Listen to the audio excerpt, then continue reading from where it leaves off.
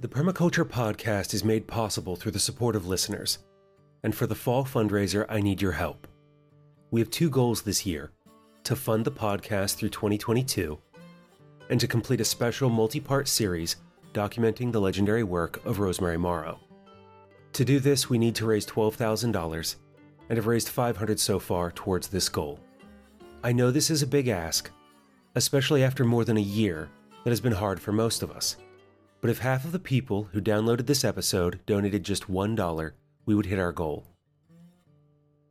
For those of you who don't know, Rosemary is one of the pioneers of permaculture, working and teaching in the field for 40 years. Her work is also what I personally draw upon when developing a permaculture curriculum. Together we have a unique opportunity to produce a multi-part series documenting her life, impact on, and vision for permaculture design and the permaculture community. With your donation, we'll be able to capture and share Rosemary's story with listeners all over the world. Whether you can give $1, $5, or more, any amount will help. Donate online at paypal.me/permaculturepodcast, using Venmo at permaculturepodcast, or drop something in the mail. The Permaculture Podcast, care of Scott Mann, 210 East Fairfax Street, number 300, Falls Church, Virginia, 22046. And if you'd like to read Rosemary's words, her books, Earth User's Guide to Permaculture, Earth User's Guide to Teaching Permaculture, and the ebook, A Good Home Forever, are available from Meliadora Publishing through the web store at permacultureprinciples.com. This is the Permaculture Podcast. I'm Scott Mann. In this episode, we hear from each of the guests in the Permaculture, Land, and Land Access series as they address the question, what can we do to improve land access, particularly for those who want to grow food for people? We'll hear from each of them in the order they appeared in the series so far, beginning with Jessie Frost, followed by Sarah Mock and Amy Rose Fole, and ending with Rhianna Kowalczyk. Enjoy their responses to the question, and I'll join you again after. Land access is an enormous issue. Small acreage is going to be the most accessible. Sometimes forest land is going to be the most accessible because forest land tends to be, especially like younger forest land, tends to be a little bit more affordable depending on where you are. And I think that also one thing that we've been talking about a lot with no-till growers is collaborative farming, getting together with more than one family or more than one farm and working out a business that's maybe a dual partnership LLC or a cooperative or whatever it may be, that getting together with several people and either leasing a piece of property or buying a piece of property and doing it all, legally sound and making sure that everybody is protected, I think is a great approach to land access right now, because land is extremely expensive. And after 2020, a lot of it was gobbled up and became very expensive. The market became very high, and that land will probably be tied up for a few years, at least much of it, and it'll be hard to access. So leasing land, looking for opportunities with the people that purchase that land that are maybe looking for farmers. I think that will be a market, that there will be a lot of people who purchase land who've learned that it's a lot of work and who are looking for more help. So that may be an opportunity to slide into at least a good starter place to farm, but also perhaps maybe a situation where it can be a lease to own. And I think that another thing that should be said about that is that people shouldn't be afraid to lease. People shouldn't be afraid to be on farms that they know they're not going to be on forever. It's okay to improve a property that you don't live on. I think that we should all be thinking about that and doing that. I always feel good. We've moved our farm several times and we've never felt negative about that because we improved that property before we left it. It's better than when we found it. And I think that that's a really good thing to be doing generally. No, you don't get to take your soil with you and you don't get to take your perennials, but those perennials can live on and maybe you can convince the people buying it to keep them going. And those are the sort of things that, we should be living like that anyway. And so I try and convince people to not be too hesitant about leasing and potentially getting into situations that are not necessarily guaranteed to be long-term. And because you can gain a lot of chops that way, figure out exactly how you want to farm and what your market is, but without the massive capital monster eater the capital devourer that is owning property. It just completely consumes all of your capital. And once you don't have anything to work with, once all your capital is tied up, it slows your operation down. It slows your production down. But if you can spend a few years not having to deal with the mortgage and insurance and your hot water heater going out and all of the things that come with owning a property, you can invest that money in more mobile equipment, Caterpillar tunnels for, I talk a lot about vegetable production as my primary thing. So things like Caterpillar tunnels, which are tunnels that can be easily moved, any sort of, small equipment that you need, all of that stuff, you can invest in your entire, production system. And then if you need to move or when you need to move, you have all that you can take with you, and you don't have that giant mortgage looming over you. That's something I encourage people to think more about. And I kind of wish that we had put more thought into that, myself and my wife, that we'd really heeded that advice early on, because you'll hear a lot of older farmers say it, but a lot of younger farmers and a lot of people just getting into farming, they're not as likely to hear it. And I want to emphasize that I think it's really important to think about the opportunity of leasing and not think of it as a negative thing of not owning land. Think of it as a very positive thing with a lot of potential for getting your farm started the right way.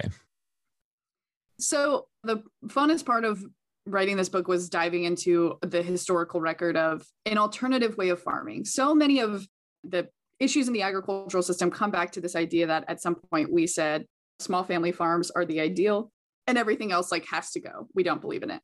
And one of the reasons why that was such a ruthless campaign was because there were alternatives, right?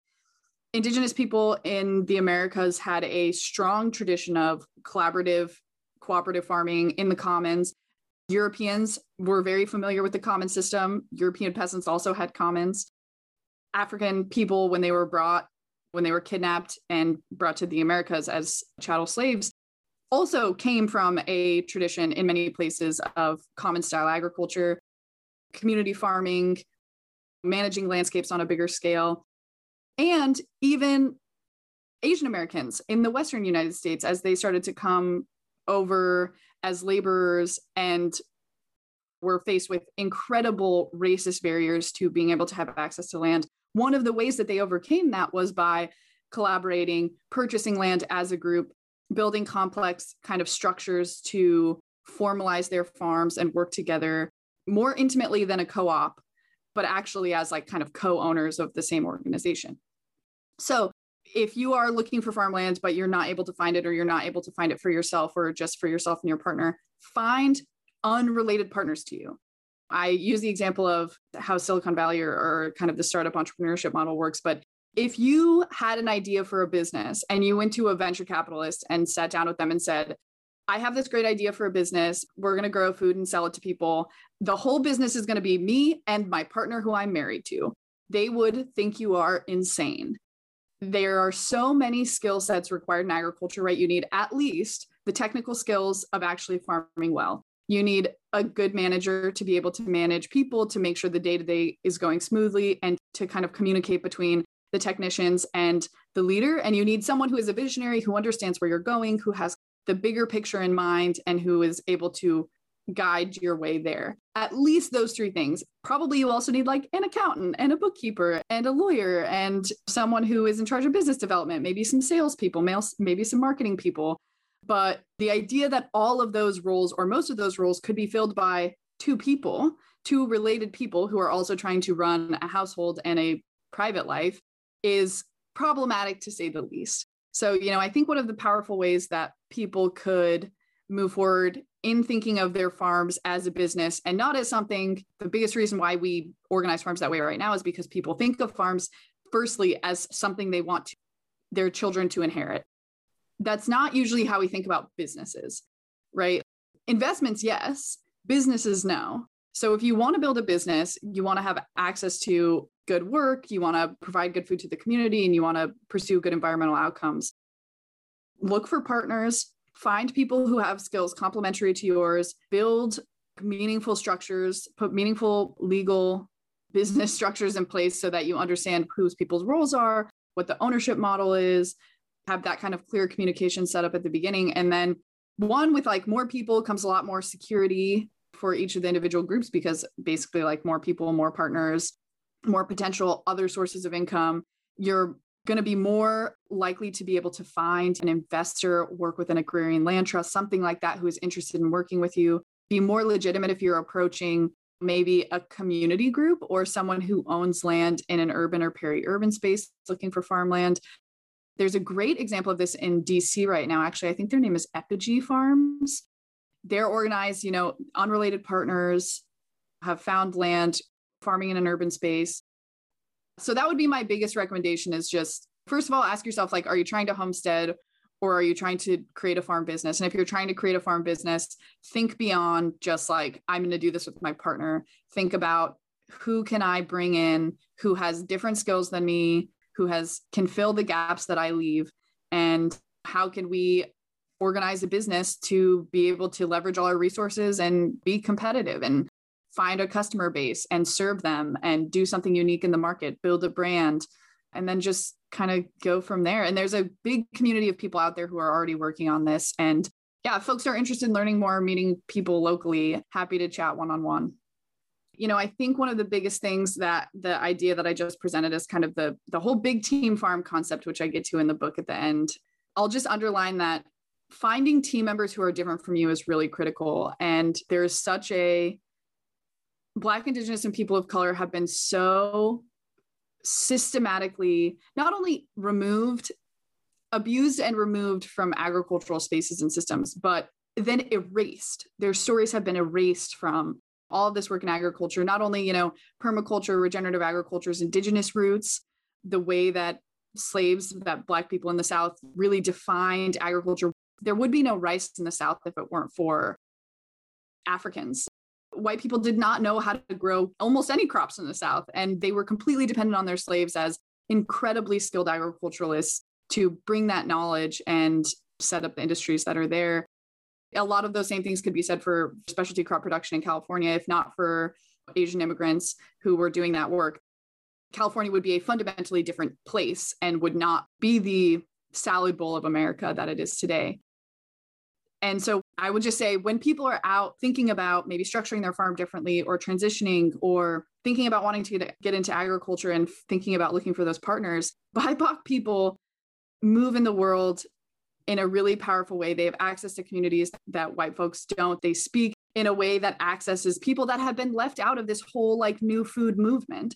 And there's such a tremendous opportunity to center BIPOC voices in this conversation and to center BIPOC people in farm organizations.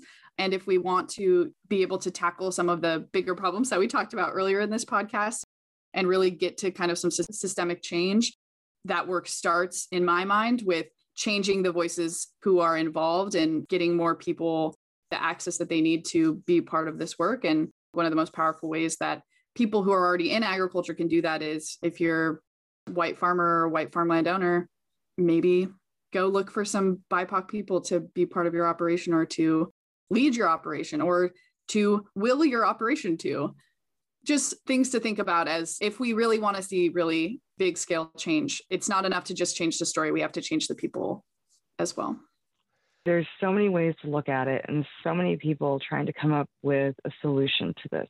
I had a little bit of experience in this last year. So one of the things that I was actually tapped to work on was crafting the grant-making language around the Virginia Access Investment Fund for the Department of Agriculture. I worked with Jill Brownell, who is now our Deputy Secretary of Agriculture, when she was the commissioner here in Virginia. And what our task force was meant to do was to work with BIPOC farmers.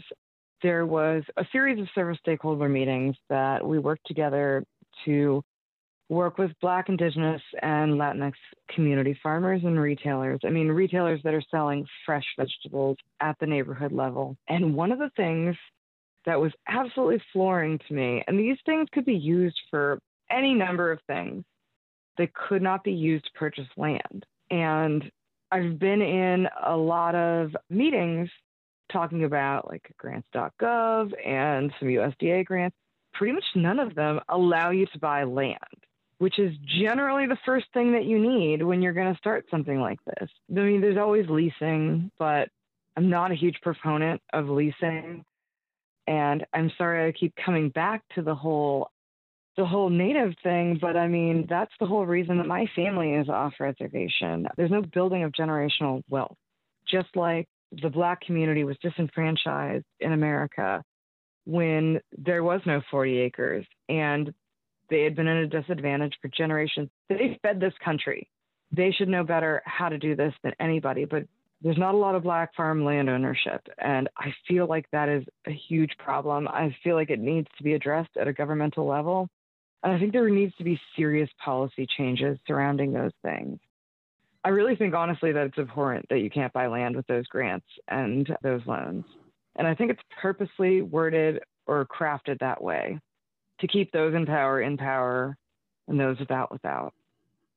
And that's what's led to the food deserts and food apartheid and the generational wealth gap and demographic disparities in wealth. And it was done on purpose to all of us. One of the things this past year that was really impactful for me and kind of put a bee in my bonnet, there was a particular gubernatorial candidate that I had a phone meeting with. So in 2020, I participated in the Women's Earth Alliance through the Sierra Club. And basically, it's an accelerator program for female nonprofit leaders in the areas of like food justice, environmental justice, that sort of stuff, access, things like that. People that are working towards making a difference. It was really amazing and fortuitous that Lavisha Rollins from Concerned Citizens of Charles City County she was one of our cohorts for 2020 and one of my Women's Earth Alliance sisters, and she was literally only an hour away. So over the course of the accelerator program, we talked a lot online, via phone, WhatsApp. We met up a couple times, and then we decided that we had this crazy plan that we wanted to hatch. There's a lot of vacant land in the city of Petersburg. This particular candidate grew up there, coming from a disadvantaged community, and we thought that we were going to get her to buy in to work together with us. Lavisha is by trade a green architect. And so what we wanted to do was create a green tiny home community on land surrendered to us by the city of Petersburg. And both of us already run nonprofits.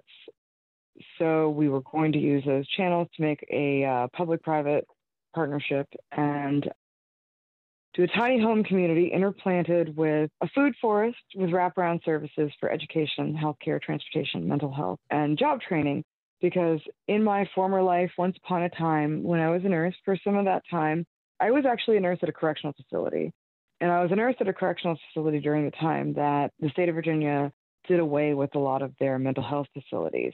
And so what that meant to me was in my job of making arrangements between inmates coming in, doing their assessments, caring for them while they're there, making all of those arrangements, and then making their arrangements for life on the outside, making sure their mental health care was taken care of, was a lot of my resources were all of a sudden in a vacuum or disappeared overnight.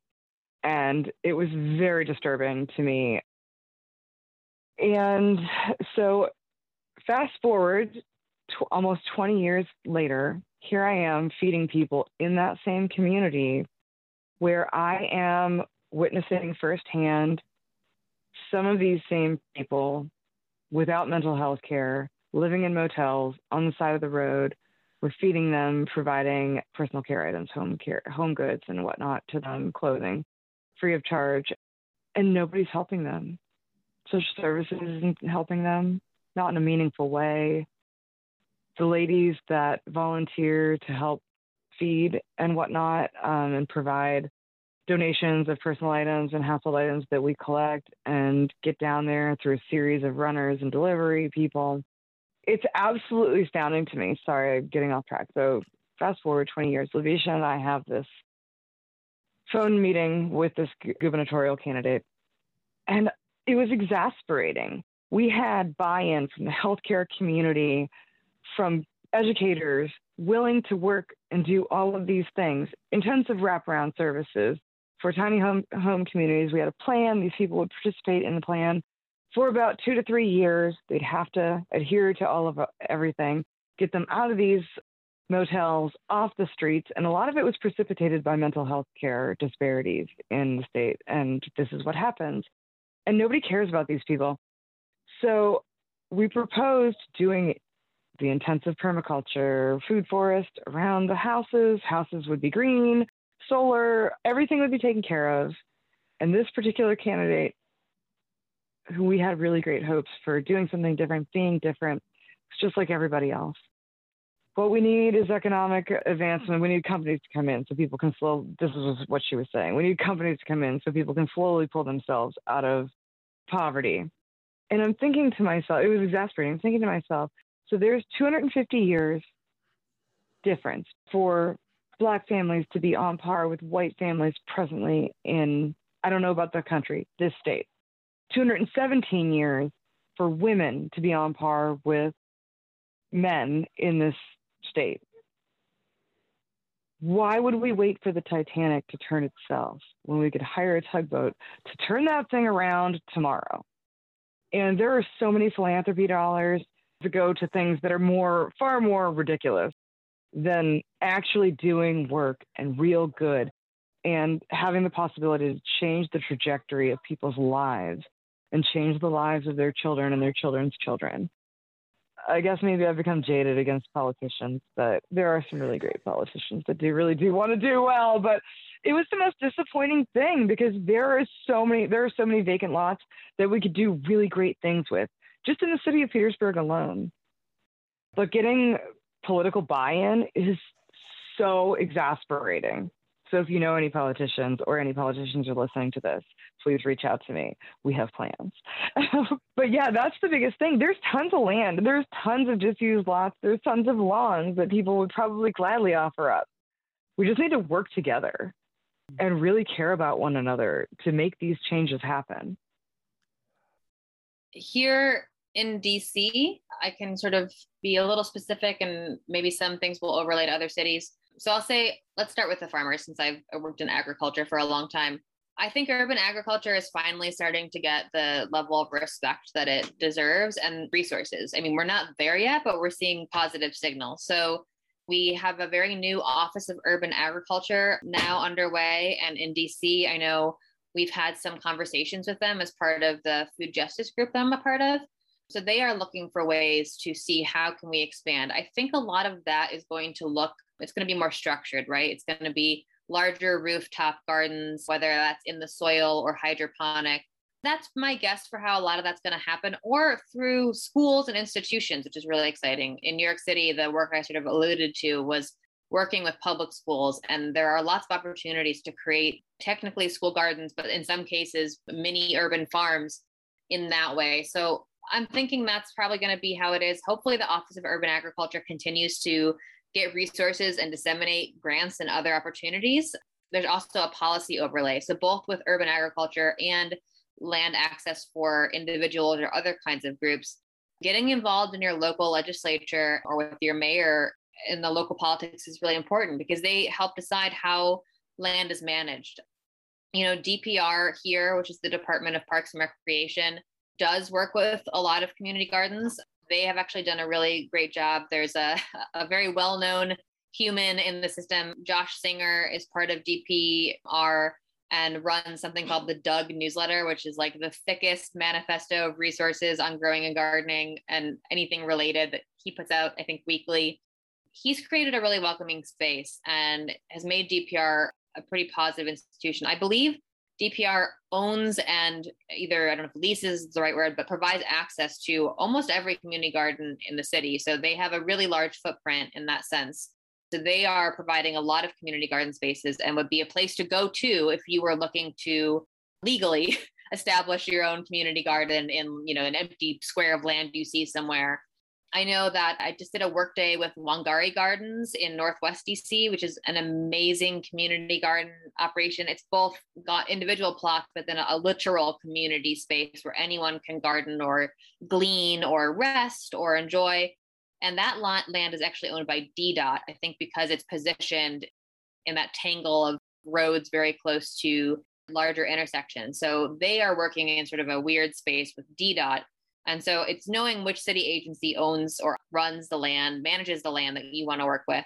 For the individual, I again always encourage people to be proactive. I think a lot of folks in my master gardener class are a little less experienced than I am. And so they have a lot of questions about those sorts of things. And if they can just sort of take over a vacant lot, and, to each their own. I don't want to give legal advice, but I often sort of tell folks, you would be surprised at the spaces you find if you talk to people. I live in a row home. I'm utilizing my yard space. My landlord doesn't care. But even if you live in a multi-unit building, what's going on with the land around the building? Does your apartment management care about that? If you just started gardening it, would they mind? Or if you do see a vacant space, reaching out to your council member and seeing like if you can figure out who owns the space, can you get access? Again, parks spaces sometimes have it. So I think there's a lot of opportunities. You can also guerrilla garden. I mean, there's a whole manifestos have been written about seed bombing. I encourage you, if you do want a guerrilla garden, that you focus on native plants and pollinator friendly plants, because you probably will not be happy with the soil tests if you did perform them in the average place in an urban area. So I would advise against growing food, but you can still plant flowers or other plants that are really excellent for local flora and fauna. And like a pollinator garden or native prairie plants are excellent for bees and butterflies and all those other active positive insects. So that is a positive thing you can do anywhere. And I'll openly encourage you to sprinkle some pollinator friendly seeds kind of in any open area you might find. And that was Jessie Frost, Sarah Mock, Amy Rose Full, and Rihanna Kowalczyk. What do you think of their answers to the question about improving land access? Whose response do you resonate most with? How would you answer this question? Let me know. Leave a comment in the show notes. Send an email to show@thepermaculturepodcast.com, or get in touch by sending a text to or calling 717-827-6266. Up next is the final episode in the Permaculture Land and Land Access series, with my final thoughts. Until then, spend each day working to improve land access for those who want to grow food, while taking care of Earth, yourself, and each other.